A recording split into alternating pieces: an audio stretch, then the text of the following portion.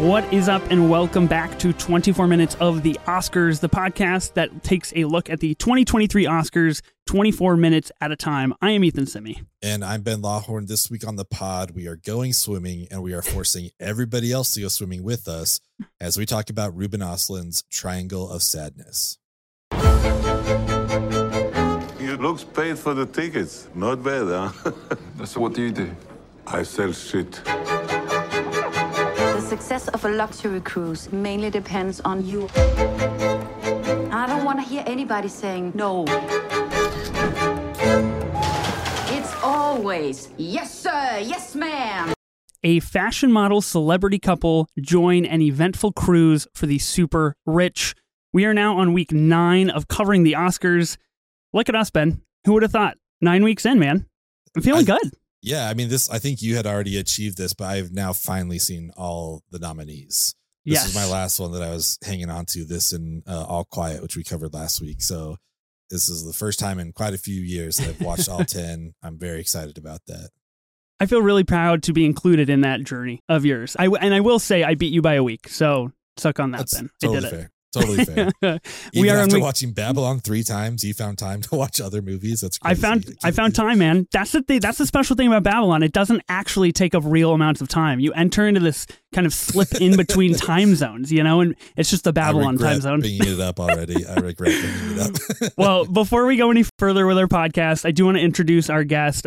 Quite honestly, the guest we've been most excited to have on the pod. First time guest on this show. First time guest on any podcast, which we just recently learned, which is exciting. We have the social media manager for Letterboxd, Flynn Slicker. Flynn, welcome to the podcast. How are you doing? Hello. Thanks for having me on my first ever podcast. I'm really excited. But I'm super stoked to have you here. This is going to be fun. Yeah. Really, surprised that you guys have watched all 10 of the Oscar nominations. I have not, which I'm really ashamed about, but it's all good.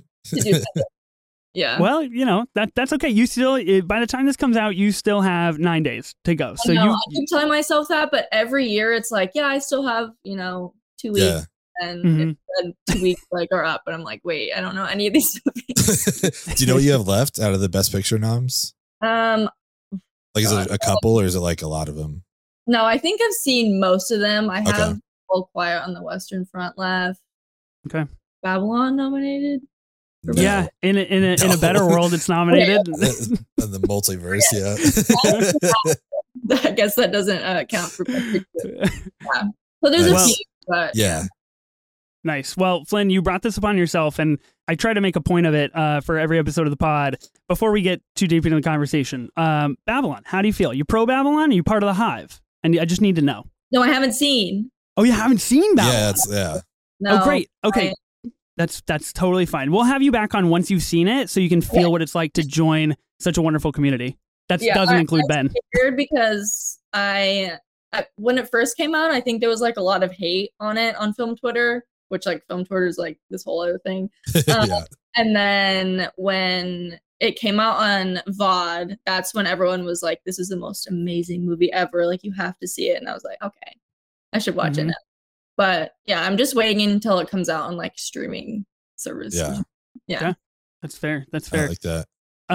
Awesome, Flynn. So I gotta know, there is a video of you. So you do work for Letterboxd, which is kind of pretty fucking cool. And there's a video of you. You got the chance to go inside the Criterion Closet. I just want to know, can you give me a firsthand retelling? How is the Criterion Closet? Because I'm 1 degree away and I feel pretty good about it now.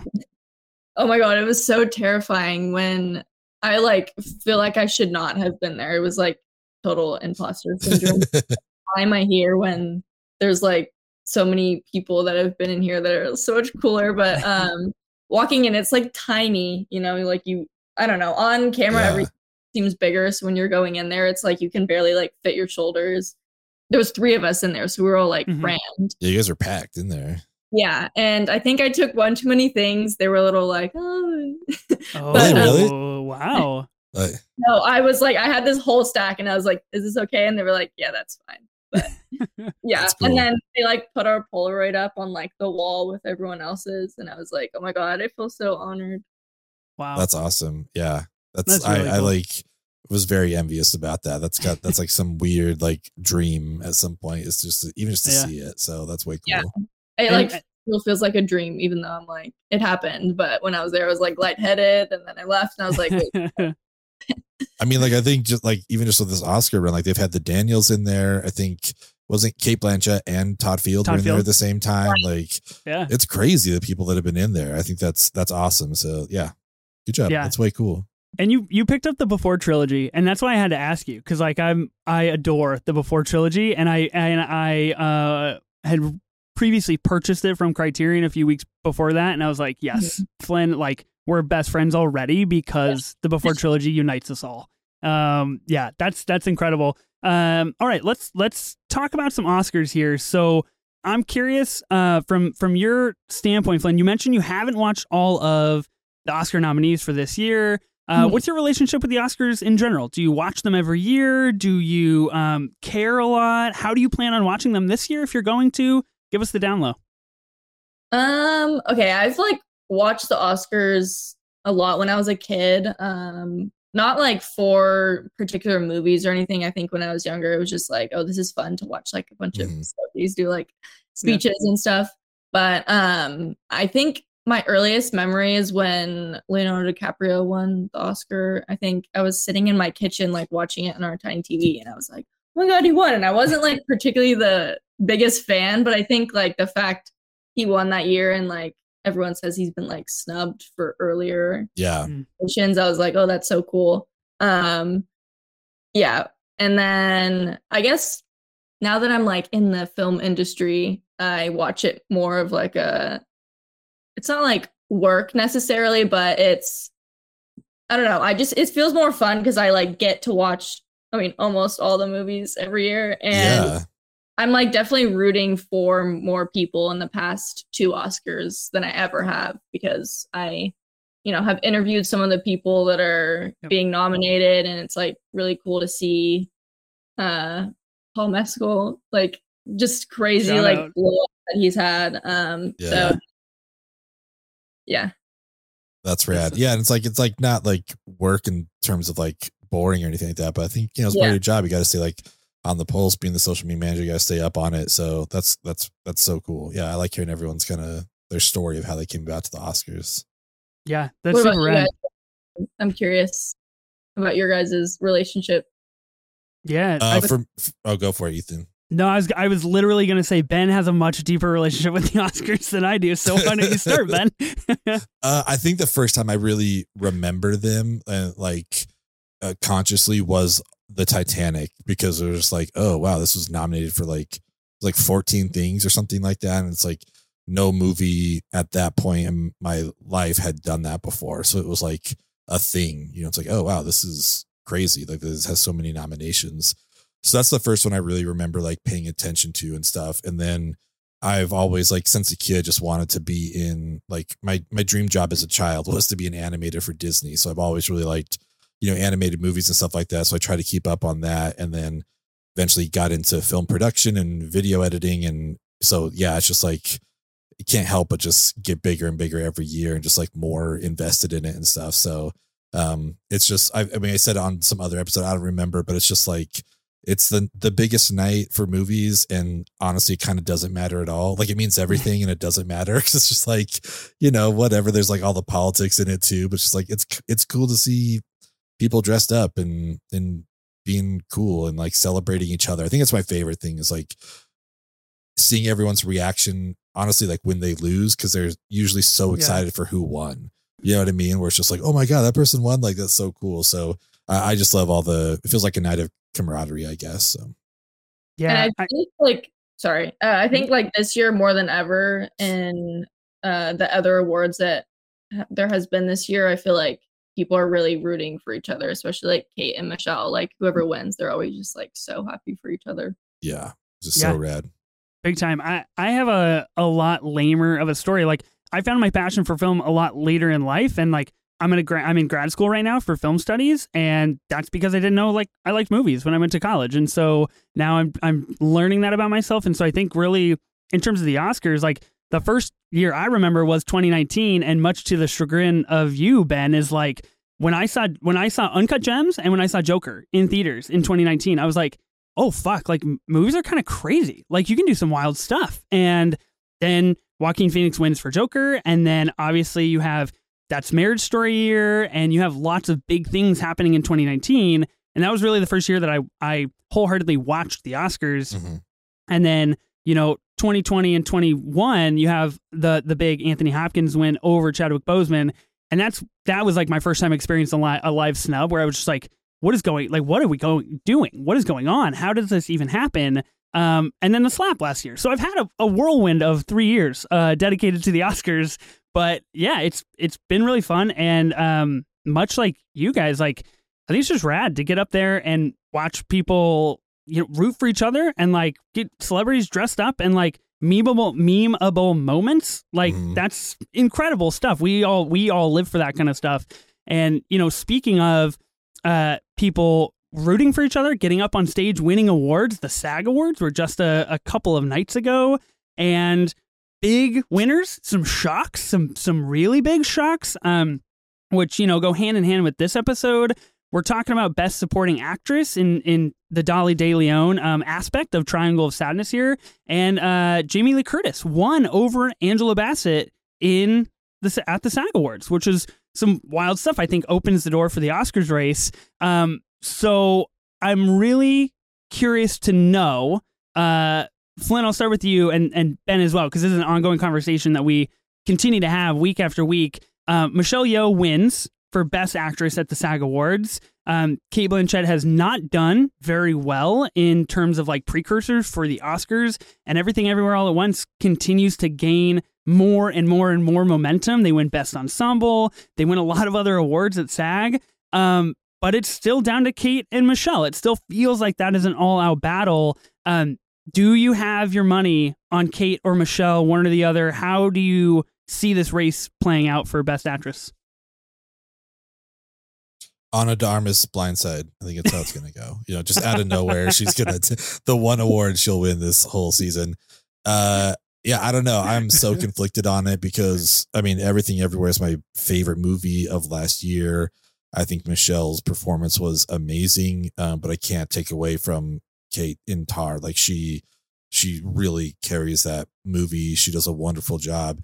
I wouldn't be upset if either of them win. My heart wants Michelle, but my head thinks like, I don't know. This is like, that's what goes into it so much. It's like, are they going to give Cate her third one?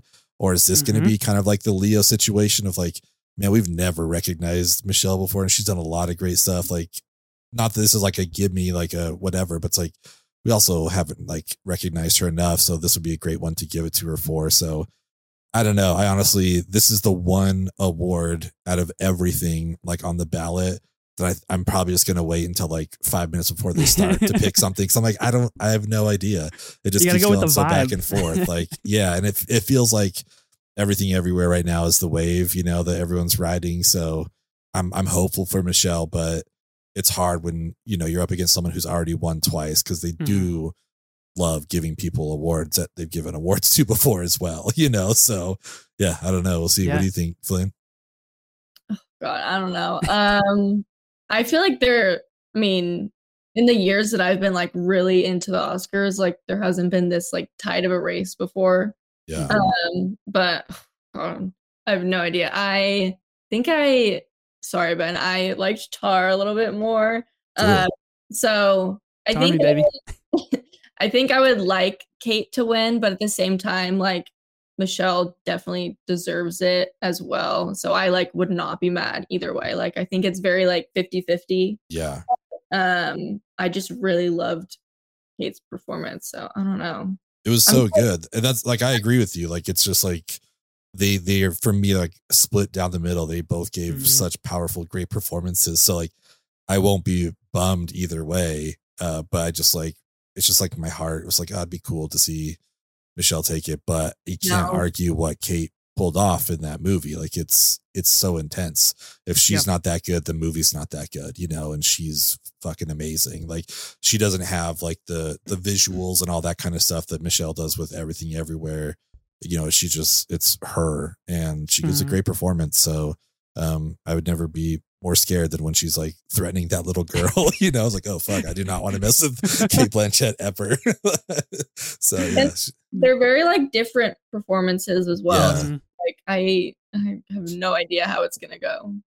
Yeah, I think that's what makes part of this race so fascinating. Is there two very distinct performances from two exceptionally different films, and the tones and the vibes and the themes, everything could not be more opposite. I really feel like. So I do think it'll kind of really come down to the wire, and I'm curious that if Michelle does take home this Oscar, I feel like that's kind of a lock for Best Picture for everything. I feel like that's the wave, and that is going to get them what they need to get to the finish line. But we've seen in years past, being in the top spot, being in the lead for Best Picture, or Best Actress, or any other category leading into the Oscars is a pretty dangerous spot to be in. There's a huge target, and it is entirely possible to like burn out the momentum and burn out the steam before you get to the voting week and before you get to the night of the Oscars. So I'm a little worried if that might happen. I think after SAG, Everything Everywhere is going to lock up more awards than I anticipated or than I thought, but I still am holding out for Kate to win in this. I just think that is kind of been the constant of like, well, we all knew she did it. She came and she didn't mess around, and this was the year, and she did what she had to do. And like it just feels like that for me personally. So I'm really curious to see how it plays out. Let's talk about Triangle of Sadness. Let's talk about what we came here to talk about, because Flynn, when I initially DM'd you and I was like, hey, do you want to be on the pod? Like, here's how it's going to go. Here's the list of movies that we have. First one you said was Triangle of Sadness. You jumped on it. You were all about it. Yes. Tell me how you feel about this movie. How many times have you seen it? What's the deal here? Oh my God, I love it so much. I saw it first at New York Film Festival. There was a screening at a Regal in New York, and I went and just, oh my God, I have not had that experience watching a movie before. I went by myself, but it was like a packed theater. Everyone was laughing the entire time. People like gasping, gagging, just everything. I think it's the most like reactions I've ever felt in a theater from everyone, and like that kind of experience I think you can only really feel in a theater. So I'm really glad that I watched it that way first, and I gave it 5 stars, and then I went and watched it again like 2 weeks later, and I was like, this is the best thing I've ever seen. Stars again.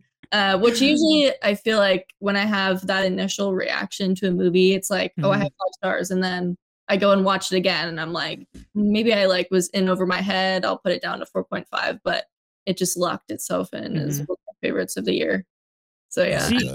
See, I'm the opposite generally. I will try to be more conservative the first time I see a movie in a theater and try to take into account like, okay, it was probably my surroundings or the environment or like whatever it may be. So like 4.5 stars.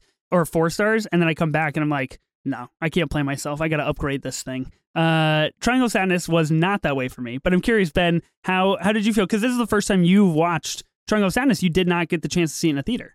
Yeah, I did not see it in the theater. I saw it at home, and this had the After Sun effect for me. Oh, where okay. after I watched it and it was over, I was like, okay, cool, you know. Yep. But then like as the day went on today, I was like, God damn, there's some funny stuff in there. Like I really liked it, you know, a lot more than I probably would have. And that's like how it was, you know, we talked about After Sun. It was just like, if I had come on to record right after watching, we're like, I don't know what you're talking about, Ethan. Like, I don't know why that was your favorite movie last year. But then the next day at work, I'm crying at my desk, like, oh, Jesus Christ, that's so beautiful. You know, so that's kind of what happened to me today. Like I'll say like, my favorite part was the yacht part. Like I was 100% in on that. I love that stuff. I love like that crass humor, not necessarily just like shit jokes, but just like, I don't know, watching people be miserable or something, just like it cracks me up. I think it's so funny. And I think the weakest part for me was the very first act. And that's where, as we were starting out, I was like, okay, because I also didn't watch a trailer. I had no idea what this was going into it. Wow. I knew the poster and that was it. So I had no clue. I thought it was all going to be on a yacht, because I think that's what the poster is, Yeah. So when we start out with all this modeling stuff, I'm like, okay. And then we go to dinner and we have this whole it's one of those arguments that's not about what it's about, kind of thing. Like there's like a deeper, I think anyone that's been in a relationship knows what that's like. Like this isn't what the argument's about, but this is what we are going to argue about. But yeah, the yacht stuff, I was just like 100% here for. Like, I bought right in once that happened. I'm like, okay, cool. Like I knew we were getting chapters, because like they kind of tell you that at the beginning. And then the beach stuff was also great. But I think I had a hard time right after it finished of like, that felt like 3 very different movies. And I think it was like intentional, but I don't know, for some reason, like I didn't know what to expect. And so the whole time I'm watching it, I didn't like just necessarily sit back and enjoy it and take it all in. I was more like, okay, so what was all that shit about the beginning though? Like while we're like in the yacht, I was like, why are we watching all that? So, but as I thought about it more and more, I'm like, no, like it's exactly what it was supposed to be. I had a really good time with it. It is, it's in my ever-growing Letterboxd queue of things to finally review. But I will say it falls in like the 4.5 area for me. Like I enjoyed it. I think it was like a perfect use of Woody Harrelson, like I think that like his whole role was great. I know we'll talk about scenes in a little bit, but yeah, needless to say, 5 stars for me for like the yacht part, 4 stars for the beach, 3 stars for the beginning. So overall, it's kind of like the 4.5 area for me. That's a solid breakdown. I appreciate the by chapter breakdown. That's a good play. It's a good play. My enjoyment level throughout. Yeah. I agree with you. I think so. The first time I saw it, I was able to see it at a place called the Living Room Theater here in Portland.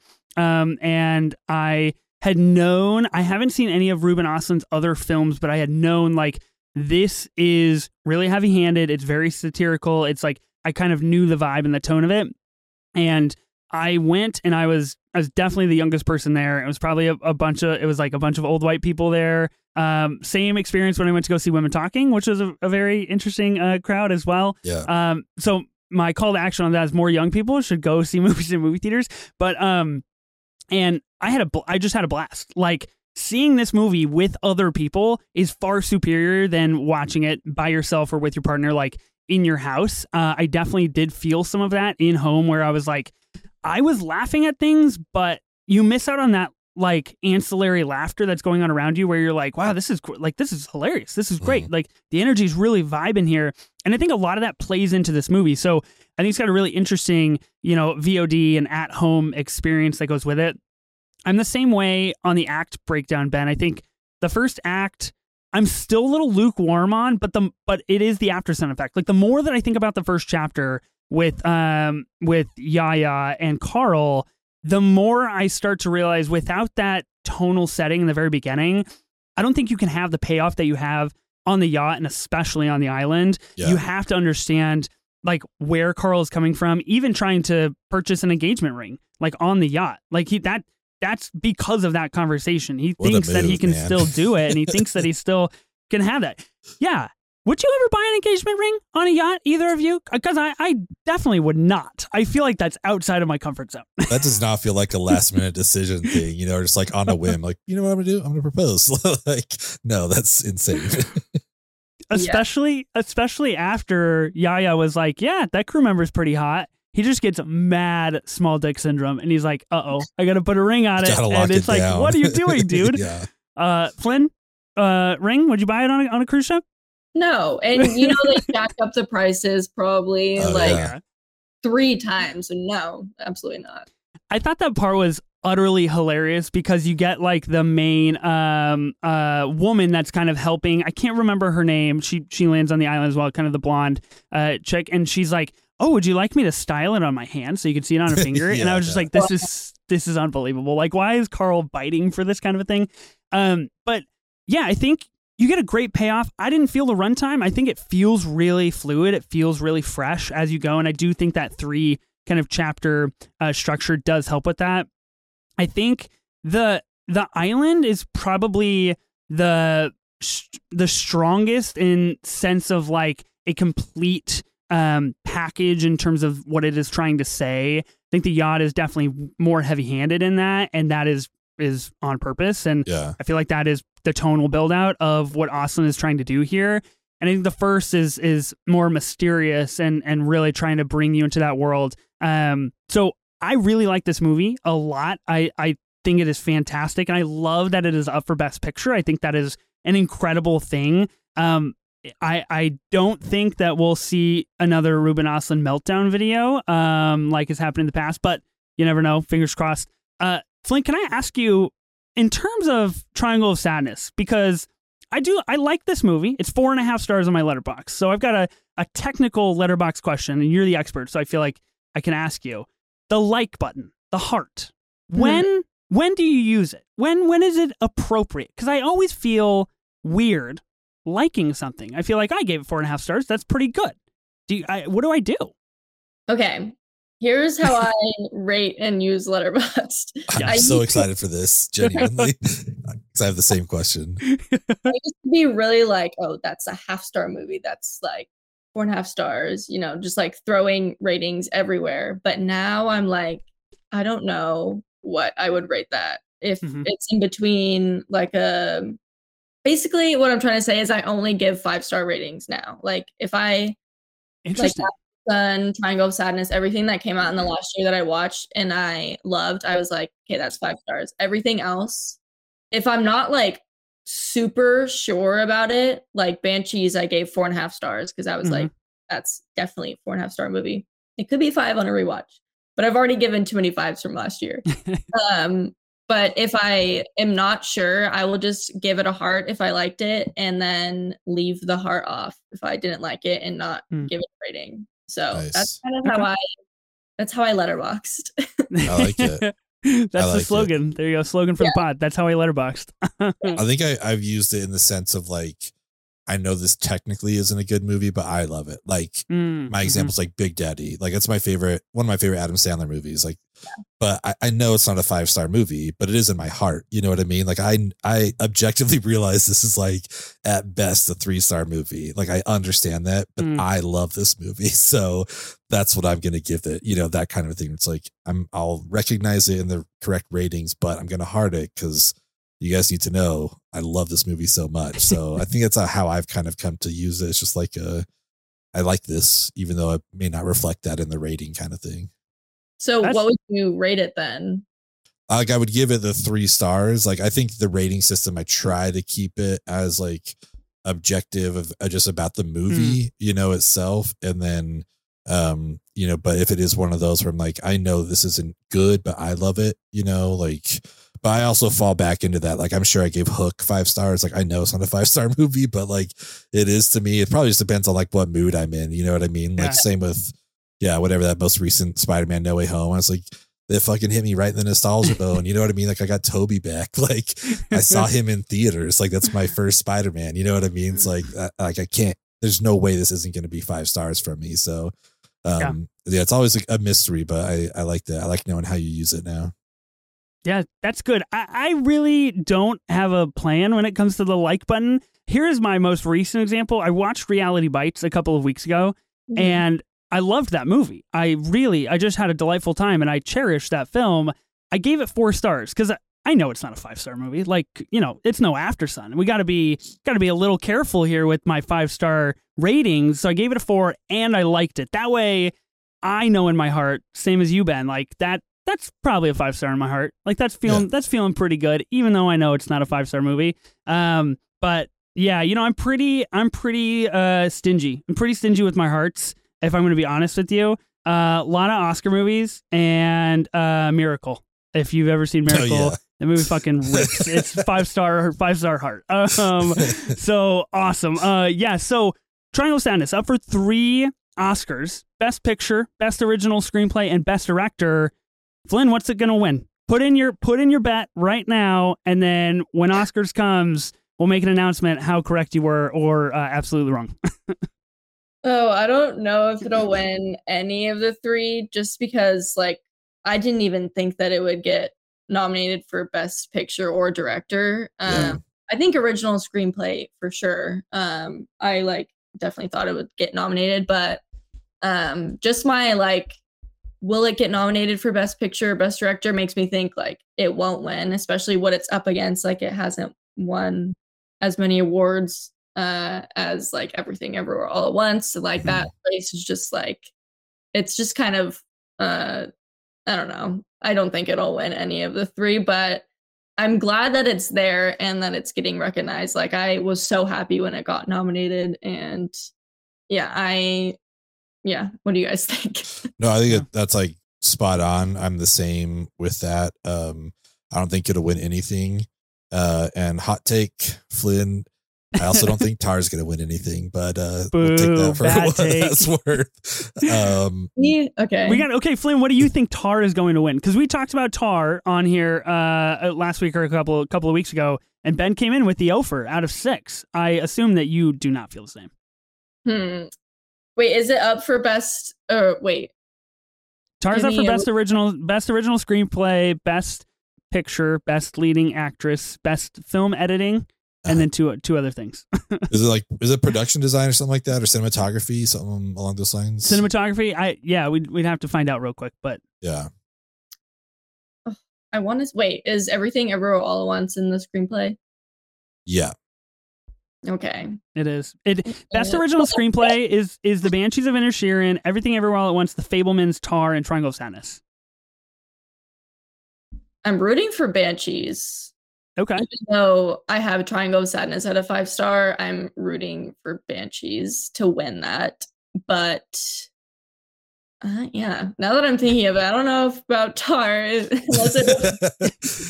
You're bringing us down, Ben. What is wrong with you, man? The Tarmy needs to lead into the Oscars, not pull back. Listen, I'm rooting for Kate. And like I said, I think if it wins one thing, it will be that.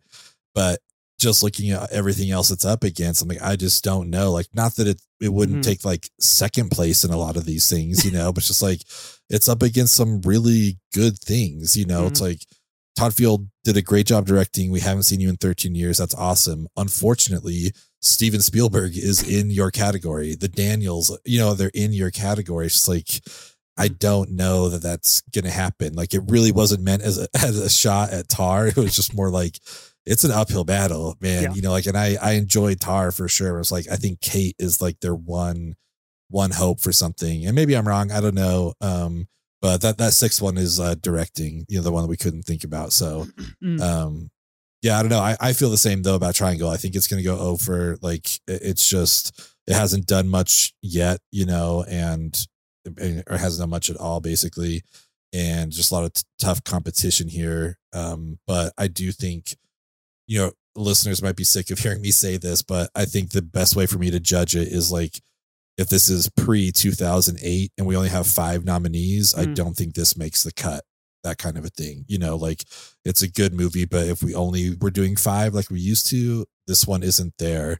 That being said, I agree with you, Flynn. Like, I'm glad that it is getting the recognition, because like, I don't know that I would have watched it if it wasn't nominated. So I'm glad it's getting the word out there.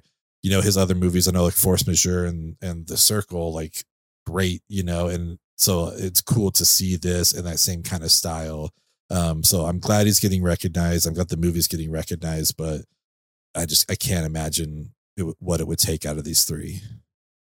Yeah, I totally agree with you. I don't see it winning anything. I still think Tar is going to take home Best Original Screenplay. That's just like where I think it'll snatch a win. And I think Kate will as well. But I just don't. Triangle of Sadness just doesn't feel like it's got. I don't hear anybody talking about it. Is anybody talking about Triangle of Sadness like leading up to the Oscars? I don't see anybody tweeting about it or talking about it or anything. I don't know. Flynn, maybe you are more clued into that stuff. I don't know. I feel like being like chronically on film Twitter, because it's my job. I definitely see like a lot about it, but not in terms of like, oh, will it win this or will it win this at the Oscars? Just, I feel like there's like lots of like circles of like people talking about it. Yeah. Just randomly, but not about like Best Picture or anything. Yeah. Yeah. I think it's interesting. Like, non for Best Picture, and it just doesn't feel like it has the energy there. But I'm glad that it's nominated, and I think it's a wonderful movie. I think it's fantastic.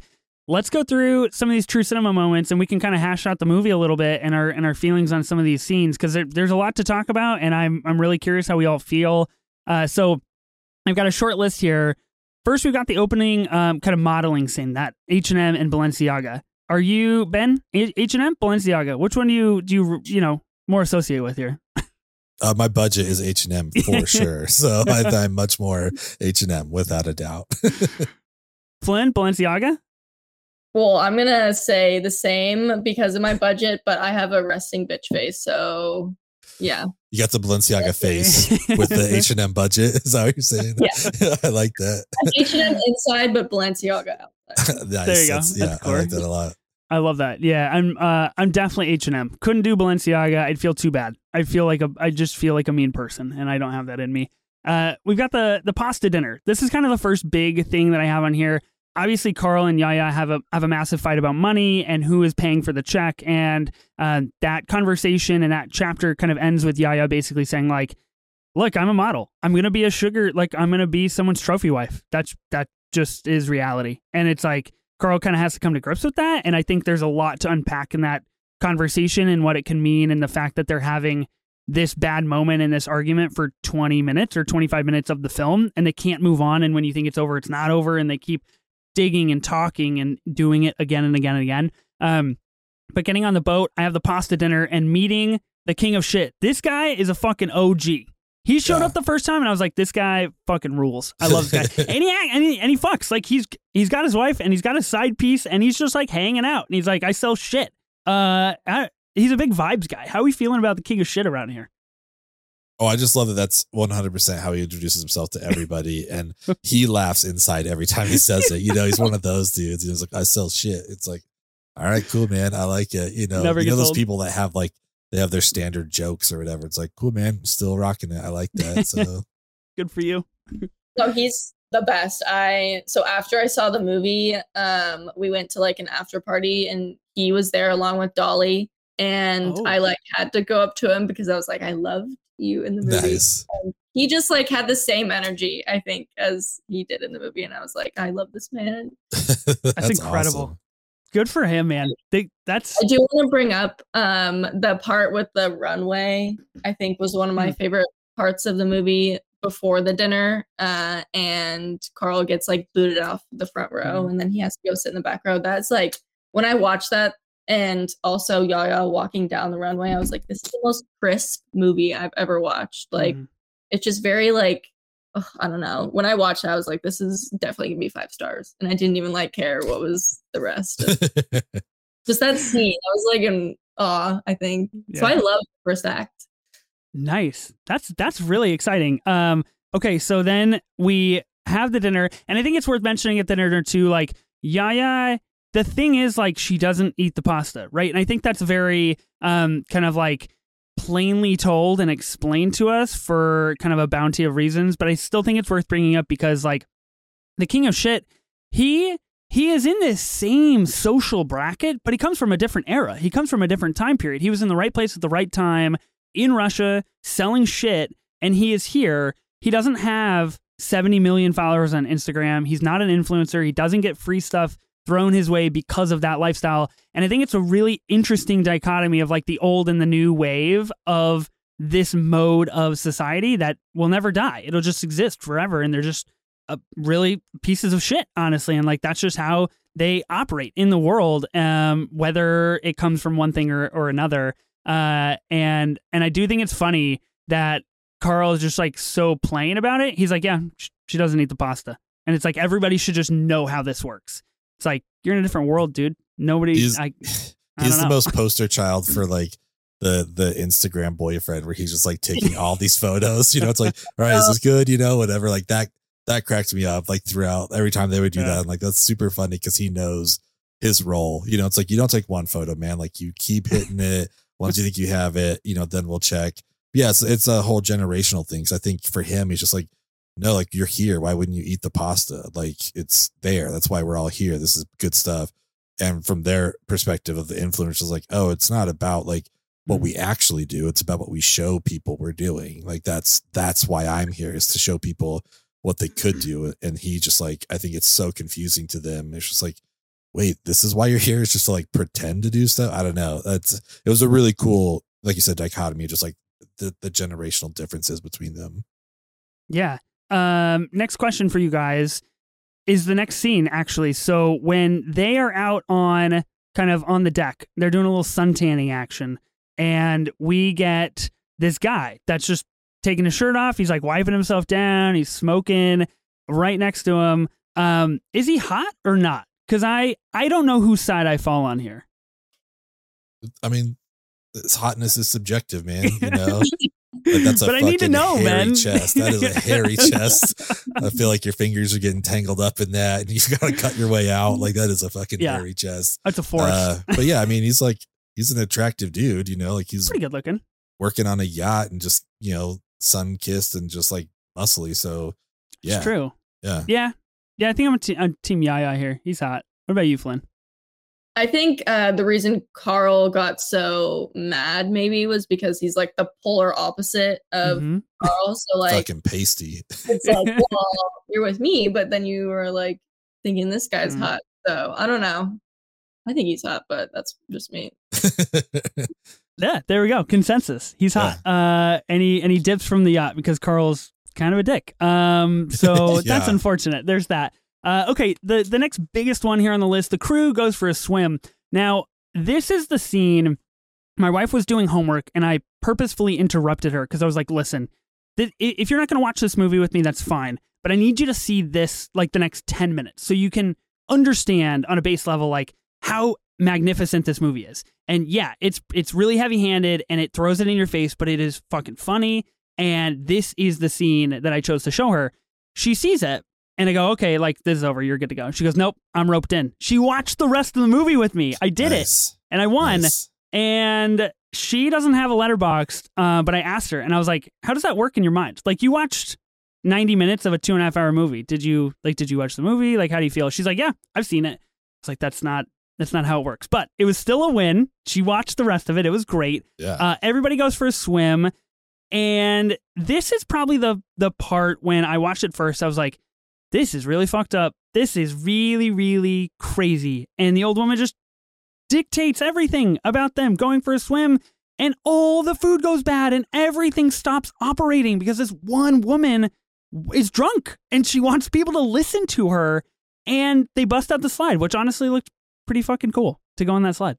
It did look pretty rad. There was like, I mean, Flynn, you mentioned that scene for the first act of the fashion show, like between that and then like the whole yacht thing, like as someone who has watched plenty of Bravo in his life, like it was very much like Real Housewives of New York and Below Deck, like going into this. And so it was kind of cool to see that aspect of it, because there is like, I haven't necessarily dealt with it to that extent, but I mean, I did used to work at the airport forever. And like, especially when Sundance or whatever would come in, and people are just like, oh, will you come with me? Like, carry my bag. It's like, I'll give you $100. Like, no, dude, like I'm at work. Like I can't do this, It's just like, but these people, like, they just have that kind of money where they're just like, no, like, I'll pay you well. It's like, I get that, but I'm also on the clock. Like my supervisor won't understand that I stopped doing my job for this, but it's just like, there's that whole, like, it just was falling on deaf ears. And she's like, no, I don't care. Like, I want you to do this. So that was a really great scene. I think that was a great one to like, start it out with Molly. Yeah. What'd you think, Flynn? Oh God, I love that scene. I'm just like, would that happen in real life? I like, because I know the part in the beginning of the yacht act, they were talking about like, yes sir, no ma'am. Yeah. Or yes sir, yes ma'am. So I think that just sets the tone for the whole entire act, kind of like they're really just there for the guests, but to what extent? And I think it really like pushes that extent. So yeah, I don't know. I'm like, if I was on that yacht, what would I do? Like, just be like, no, I'm not. Yeah. I don't know. Like, I'm very much a pushover. So I think you just, you have to when you're in customer service. That's one of the best exchanges though, is just even between that girl in her head, it's like, oh no, she's like, yes, are you telling me no? It's like, well, no, yes, like that, just that whole sequence right there. It's just like, I'm supposed to say yes to everything, but there's no way I'm going to be allowed to go swimming, but this is what I'm being asked to do. Like, just her like internal struggle was great to watch that. Oh, and it's like accurate depiction of customer service, I think. Right. Yeah. the food industry, like hospitality. I'm just like, oh God, I felt that before. Yes. And this is the first time we meet where we see Woody Harrelson as the captain, and he's like, "Hey," the co-captain knocks on his door and is like, "Hey, we got to go swimming." And I'm pretty sure he's like, "Oh, swimming? That sounds awesome." And it's like, "Oh no!" Like I don't know what's going on. That is wild. Vomiting in the dining room floor. This takes up a huge chunk of the middle of the movie, obviously, and this is where it becomes really kind of disturbing to watch and really takes a physical toll on your ability of like, how much can you watch the physical embodiment of super rich people like literally just like become the shit of the earth. And honestly, I started eating dinner before this scene, and then this scene kicked, and I was like, ruh-roh, this is not great, honestly. But it's got a great needle drop. I will give it that. When a needle drops into like the death metal, and then everything starts to go off the hinges, dude. I was like, this movie is just sick as hell. I will say that fucking stoked me out so bad because I love that band, like, Refused. Okay. And that was like one of their popular songs called New Noise. And when I heard like the strum, I was like, holy fuck, I've never heard Refused in a movie before. I was so excited. And that's probably, what leads to me just loving the yacht scene. Cause I'm like, oh, I'm listening to just like one of my favorite bands, and just like watching this pure chaos, just happen on screen. I was lucky enough to have finished dinner before starting this because I probably would have been in the same boat. Like, I'm fine to watch it as long as I'm not eating, but it was, I don't know. I loved it. Like everything about that. 10 out of 10, no notes. I love that scene. It's a lot. It's a lot to handle. Yeah. It was a packed theater when I first saw it, and just people were like literally gagging. And I was like, growing up and hearing people throw up, like seeing people throw up, me throwing up is like my worst fear. And it really, I was like, oh no, do I have to? But it really didn't make me have that physical reaction that I thought it would.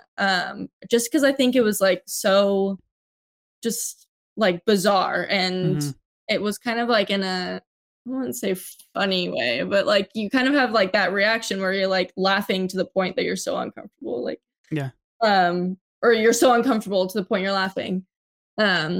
And we set up that these people suck. So it's not like you're watching people you like suffer. It's just like, you know what? Fuck you guys. Like, you did this to yourselves. You made everyone go swimming. You made this food go bad. Like, this is the consequences of your actions, So it's just like, I mean, you feel a little sympathy, but overall, you kind of are led to believe like no one on here is a great person. So it's like, I don't know. I kind of took it as too, like on my second watch, I was kind of like, man, nature is metal. Like, you can have all the money in the universe, and if there's a storm at sea, you're fucked. Like, it doesn't matter, right? Like, nature will always win out, and like Earth, or the world and Earth, and like that kind of distinction between like one with Earth and like one with capitalism and everything that entails, I think is an interesting kind of undercurrent there. Pew, pew, pew. I feel good about that one. The next one I have takes place kind of during the same thing where Dimitri, the king of shit, and the captain, Woody Harrelson, they're exchanging political and capitalistic ideas. They're reading Lenin and Marx over the intercom. They're playing a card game. I've never played this game, and it seems exceptionally dangerous where you just guess the color of the card. And if you get it wrong, you would take a shot. I would be out of my mind in 60 seconds. I adored this scene. I was like, this is it. And it is an even more vast, in your face telling of like what we have been growing towards. And Ruben Östlund like just doubles down. And I just like respect that a lot. And I think that's what makes me so attracted to this movie, is like that it just keeps going. It doesn't let off the gas on what it wants to tell you. And they're screaming and shouting. And Woody Harrelson's character is like, I wrote this poem when I was 6. My government killed the Kennedy brothers and killed MLK. And it's like, holy shit. Like, it doesn't matter what side that you are on. Like, you have trauma of some sort from this system that we've designed and created in the world. But I know a lot of people don't like this scene in particular. Flynn, do you like this scene? Oh my god, it's my favorite scene. I think. Let's go. You say like the card game. Me and my sisters play the game high, low, same. So you have like 9 cards, and then you like put a card down, and it's like you have to say like if it's higher, lower, same, and then if you get it wrong, you have to turn it over. And we would drink while we're playing it. So if you got it wrong, we'd not shots, but That's glass intense. of wine or something. Yeah. Or sip of wine. So yeah, that definitely would get us drunk really fast. So that scene I was like, this reminds me of me. This scene was just like, I'm already like not the greatest at like talking about movies and like why I love them. But this scene in particular, I'm just like, I don't even know what to say. It's just like insane. I love it so much. I was like laughing the entire time, but also I was like this in the theater, just like, oh my god, this is so good. Yeah. This was honestly probably my favorite scene too. Like as much as I loved the vomiting, like with Refuse playing, this was the best scene of the movie. Like when he first finds the intercom, and he's like, the ship is going down, and he's just like, he's drunk and he's like, just having his own little conversation, whatever. And did he not eat the food then, I assume? Because like we know the captain had the hamburger. Like, did he just not eat? Like, I'm curious why he wasn't affected like everybody else was. I think he just is he's just drinking he's his a dinner badass kind of motherfucker. thing. He just like goes through it, dude. Yeah, so iron cast, stomach. So that was my favorite. Like them like exchanging the quotes back and forth and just trying to like one up each other and stuff, and just like the drunken chaos. Like if you've ever been that kind of drunk before, talking to someone and just like even just like messing around, goofing, like you what that is like, that like that chemistry or whatever that you make there. So I thought they captured that really, really well, and it was easily I think like the funniest scene of the movie. And this is too when you get Darius, the co-captain, and you get Paula is her name, who I was referring to earlier. They're trying to get in. They're trying to stop them from this madness, and they don't let them in. And basically both of them are like, we're sorry, we won't do it again. Like, it's okay. And they just continue to do it, which I just like, it just keeps going. Like, it just doesn't stop, which is so fascinating. So this part, I'm stealing it, Flynn, if this is your favorite. It's also my true cinema moment. It's my favorite. I think this makes the movie for me. The next chapter, we're on the island. I have a couple things here on the island to talk about. Cooking the octopus on the island. This is where we get that first transition of power that we start to see really take shape. And I think what I picked up on the second time that I watched it, which was the most important for me, is without Dolly De Leon's character, without that, she is a toilet janitor, without that level of person in the system, society does not function. It doesn't work. And that gets flipped on its head here on the island, and she becomes, the key and the token to making this kind of like new society work. Thought that was really, really interesting. And I just love her energy that she brings. She's like, one for you, one for me. And she's like, nope, no, Paula, you don't get any. And I was like, fuck yeah, you tell him, baby. It was great. Dude, I mean, that boss move of like not giving them more until they say you're the captain, like that was fucking so rad. Power play. Like, who am I? It's so good. It's so good. Yeah. I'm such like a lover of Survivor. The TV show, which the new season just started tonight. Season 43, which is crazy. Whoa. Nice. I'm a Boston Rob fan. That's where I end, but Boston Rob was tight. He is the one person that I would have dinner with dead or alive. Like, that's my person. Whoa, that's your pick. I love that.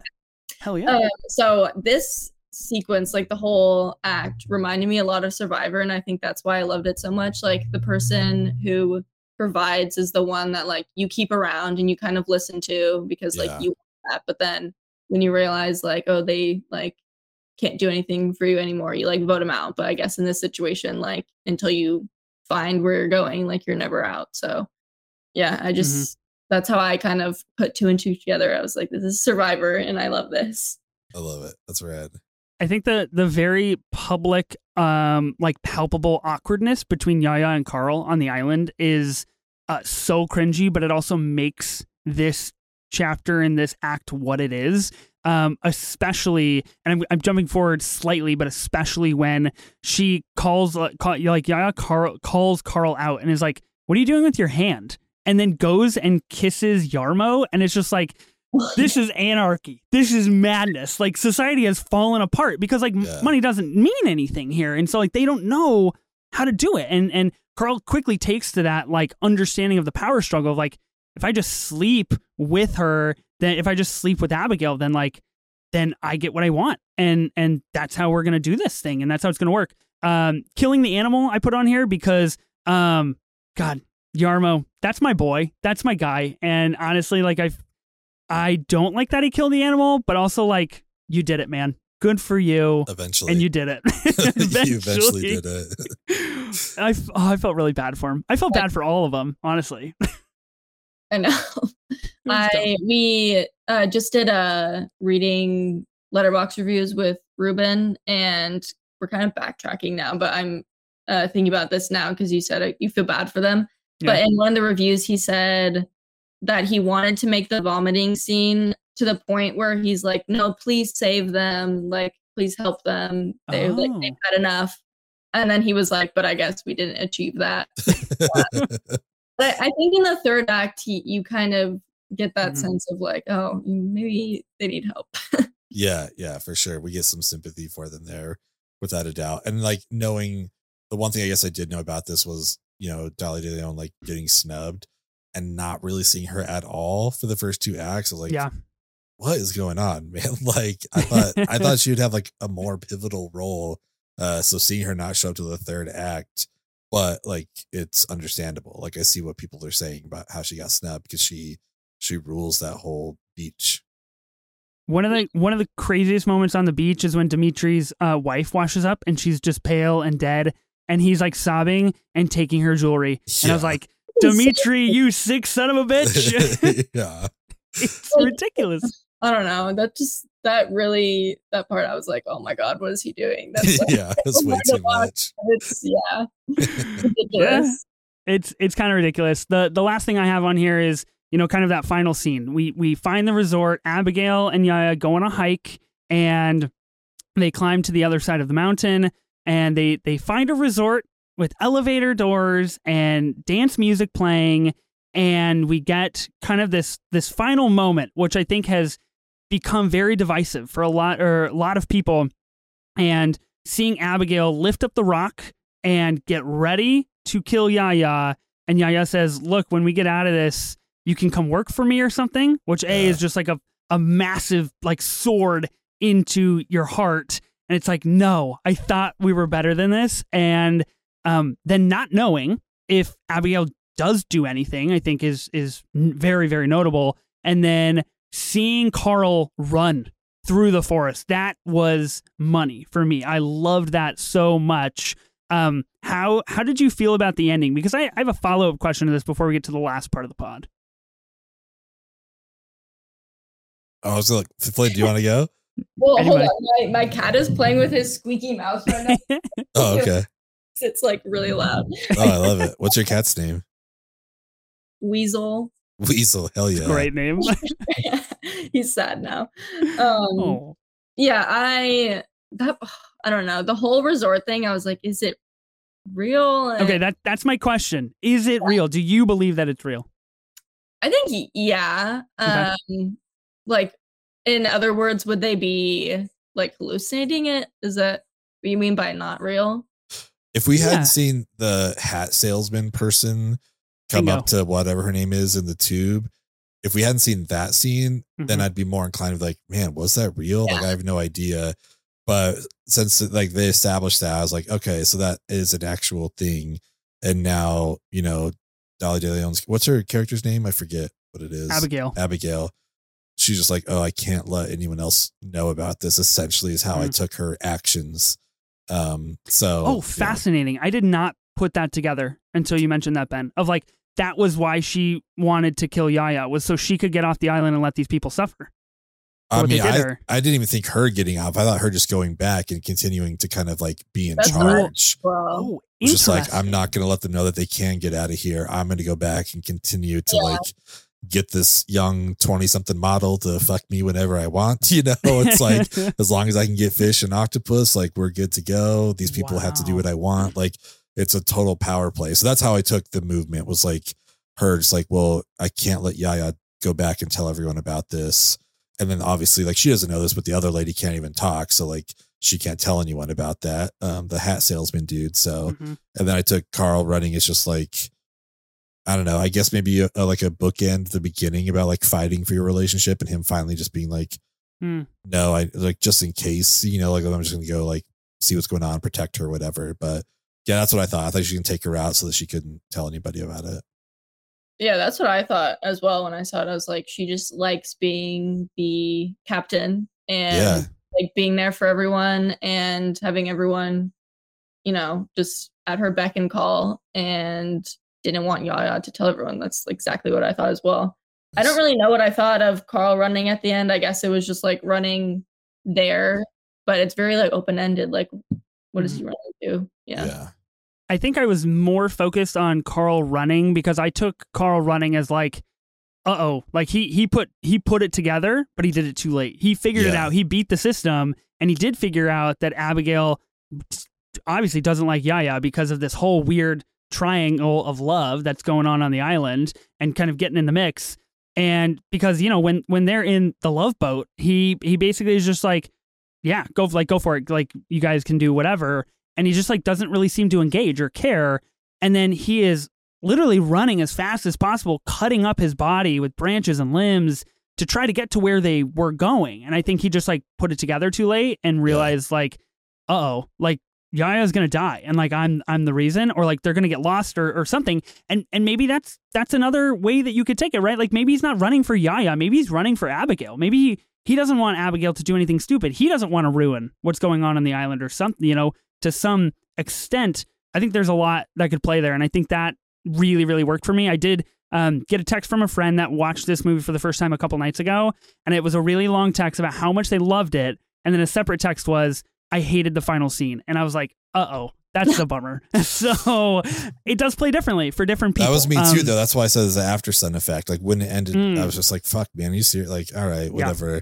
But then as I thought about it more, I'm like, yeah, no, it makes sense. Like she wants to maintain the power and stuff. But I feel like we all have the same true cinema. I just want to say quickly, though, like as far as movie titles being said in the movie, I really liked how this was done in here. You know, just like relax your triangle of sadness. Like that's a great way to reference to someone, like their brow, or you know, it's just like furrowing their brow. I thought it was really funny.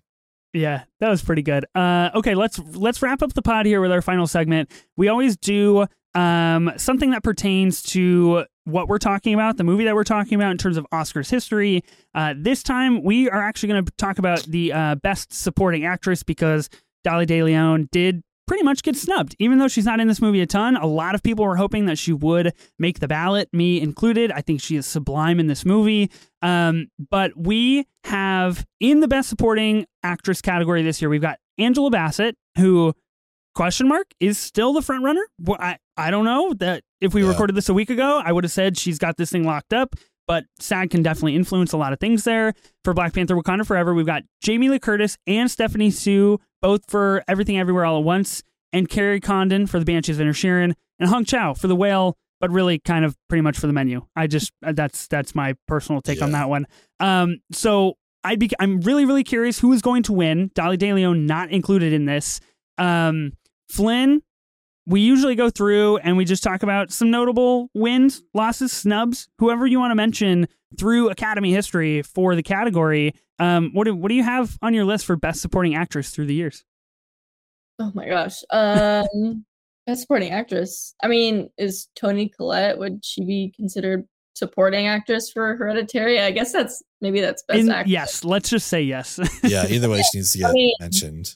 Yeah, like I am going to be one of those annoying people and say that she was very much snubbed for Hereditary, and as is a lot of horror, I think. Lupita with Us, like for sure. Yeah. Like why are they not nominated? I don't understand, but yeah, definitely Toni. I'm trying to think of other supporting actresses that you guys go first and I'll I'll go through mine. My heart wants Stephanie Hsu to win. I think that was like the best performance, especially in Everything Everywhere. Jamie Lee is obviously awesome, and so is Angela Bassett. But I mean, Stephanie was great. Just some of like notable ones I want to talk about through history. Hattie McDaniel won for Gone with the Wind, notable because she was the first Black person to win an Oscar, which is kind of cool. 1939. Beatrice Straight won for Network in 76. Network fucking rips. Network is awesome, and I think she holds the record for least amount of screen time and also winning. She was on screen for 5 minutes and 2 seconds, and she won Best Supporting Actress. That's called efficiency right there. She's putting in the work and getting out of there. Yeah, that is super efficient. A couple of my favorites, Marissa Tomei and My Cousin Vinny. Anytime I can talk about Michael Clayton, I'm going to. So Tilda Swinton winning for that. And then for me, my biggest snub is Jackie Weaver in Animal Kingdom from 2010. I love that movie. If anyone hasn't watched it, please go watch it. She's amazing in that movie. She does a great job. So that for me would be my biggest snub. She was nominated but didn't win. Nice. That's a good list. I just have 3 on my list here. I want to give a shout out for Lorraine Bracco in Goodfellas, 1990. Same with you, Ben. Any chance I can talk about Goodfellas is a big win, a good physical embodiment of film Twitter here. And I think she gets like the Best Supporting Actress / like overacting award from the Rewatchables because she went hard in that role. Yeah. And it's really, really good. Lupita Nyong'o for 12 Years a Slave, I think it's definitely worth mentioning. It was her first nomination, her first win, I believe. And that movie is really, really, really good. And then my biggest disappointment, my biggest snub is that Julianne Moore does not win for Boogie Nights in 1997. Boogie Nights is like on the cusp of my top 4 on Letterboxd. I just rewatched it for grad school. I just wrote a paper about it. I did a whole thing on it. And I was like, fuck, man, this movie is so, so good. And then I found out she was nominated. I didn't know that. And then she didn't win. And I was like, this world went to hell in 1997 when we didn't let her win an Oscar. So that's a tough one. It is rough. And just a little behind the scenes for our listeners who don't know, every episode Ethan starts out by saying, "It's my dick. I'm the star. It's all about me." And I just have to sit here and listen to it. So yeah, every single week I have to listen to that. But that's how I hype myself up off air, right? You're a dirt diggler. Yeah. I haven't seen Boogie Nights yet. Oh, Flynn, you got to change this. You got to change this. I highly recommend. I love Julianne Moore. I need to watch it.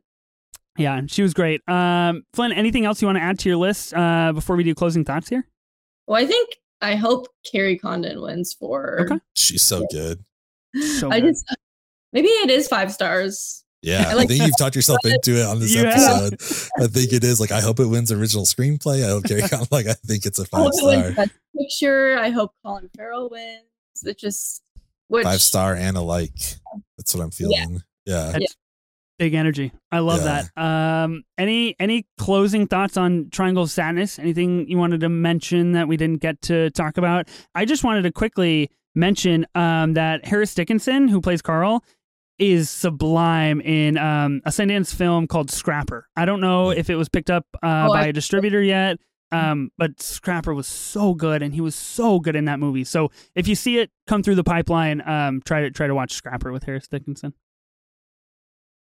That's all I got. Ben, you got anything? Closing thoughts? Are you going? Okay, here's my closing question. This is real. This is my real closing question because I actually wanted to ask this. Okay. Triangle of Sadness is the only 2022 Best Picture nominee or 2023 Best Picture nominee to get on the Criterion Collection. Are you guys getting Criterion Collection edition of Triangle here? Do you like it that much? Probably, yeah. Yeah? I'll grab it. I love that. On the Barnes & Noble sale. There you go. Once I get to go in the Criterion closet, I'll grab it for sure. I'll take that. Respect. Same here. Awesome.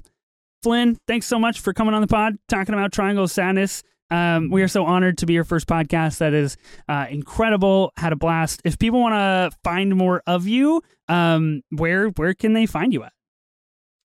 Oh goodness, Twitter at FlynnSlick and Instagram at FlynnSlicker, and then also just on Letterboxd every day at FlynnSlicker as well. But I wanted to ask, since we ask everyone, what's your 4 favorites? Ooh, I wanted to ask you that actually. I'm glad you brought that up because I forgot. My 4 favorites are, my favorite movie of all time is Ferris Bueller's Day Off. And then Casablanca. The Godfather, and then recently Everything Everywhere did make its way into the 4th spot. It did kick out. It's such a bro answer, and I'm kind of embarrassed, but it did kick out The Dark Knight. But I fucking love that movie. But so that's my 4: Ferris, Casablanca, Godfather, and Everything Everywhere. Nice. I can tell you that my top 4 will not be as eclectic or cool as Jonathan Majors or Julianne Moore, who just had like some wildly incredible top 4s. I was just blown away. Did she call it Good Time or something, right? Yeah, she put Good Time on there, bro. Hell yeah. She did it. Incredible stuff. Sebastian Stan, I think, put Boogie Nights on his top 4, which just let's recognize real here. Right next to him. Incredible. My top 4. Sorry, he had a different top 4 when we interviewed him last. So like completely different. He had really? On it. So it was very strange. But yeah. Interesting. I like that. So he anyways, switches top it up. 4. Oh.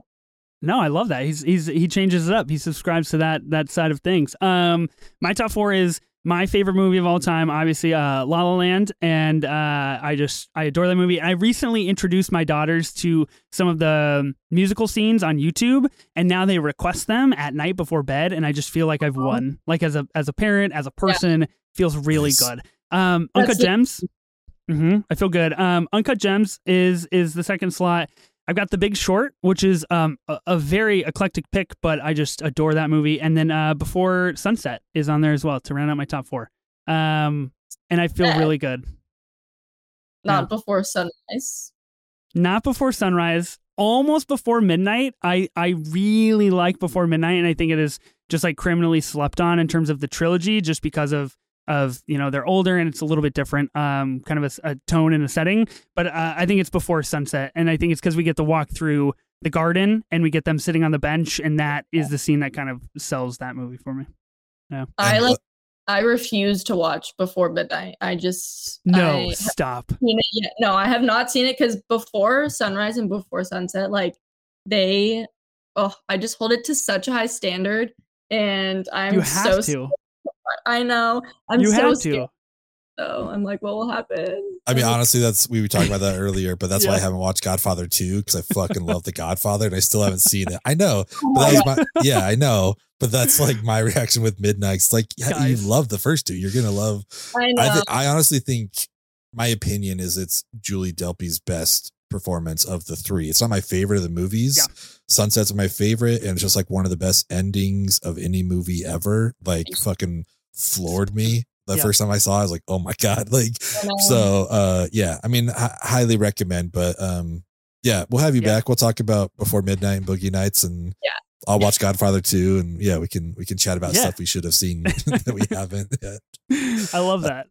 So what's your top 4 before we leave? Oh my gosh. Okay. Uncle Boonmee, Who Can Recall His Past Lives, is my all-time favorite. I watched that for the first time in 2021, I think. Yeah. And it just really never heard of that. No, it's so good. It's a Apichatpong. I always butcher his last name. It's a Thai movie. Everyone calls him Joe for short because it's very hard to pronounce his last name.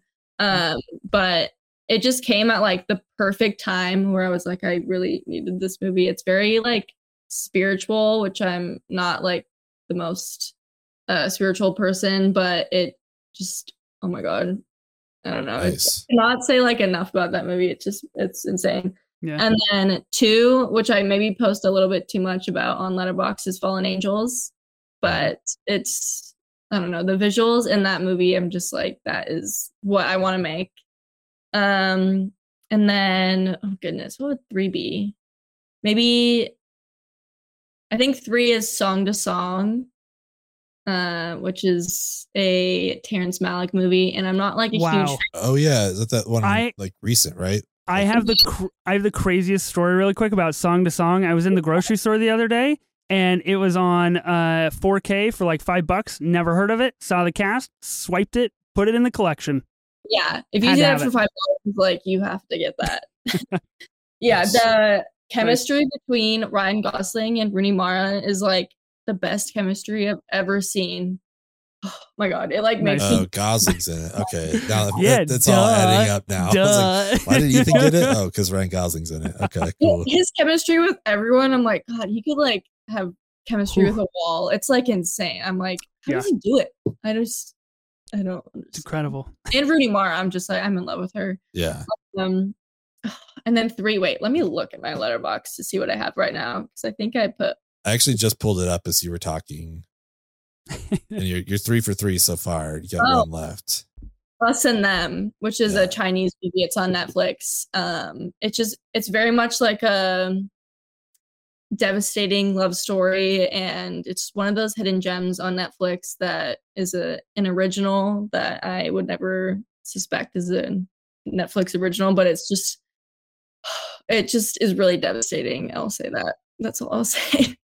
And you have to watch, if you watch it, you have to watch past the end credits. It's okay. I've never cried harder. There's a review on Letterboxd that says like I cried so hard that my left cheek hurts or something. Oh, nice. Oh my gosh. I love Devastation. Live for it. Can't wait. Well, you have Before Sunset is maybe the happier ones of the, I don't know. So you want to feel real sad, you should watch Before Midnight. Very yeah, if you want to get real bummed out. No. Well, that's solid. Yeah, I haven't heard of like 2 of those movies, so I mean, more stuff for the queue. That's rad. So yeah, thanks again for coming on. I hope the first pod experience went well. Be stoked to have you come back. Yeah, everyone let us know if you think Triangle Sadness is going to take Best Picture, if it'll take any of the awards, or if you're going to pick up the Criterion Edition. You can hit us up on Twitter and Instagram at 24 minutes of A24. Also, don't forget to subscribe to our YouTube channel, where you can see all 3 of our beautiful faces. And yeah, we're just there at 24 minutes of A24. I am Ben Lawhorn. And I am Ethan Simi. And as the legendary and immortal Tom Cruise says, see you at the movies.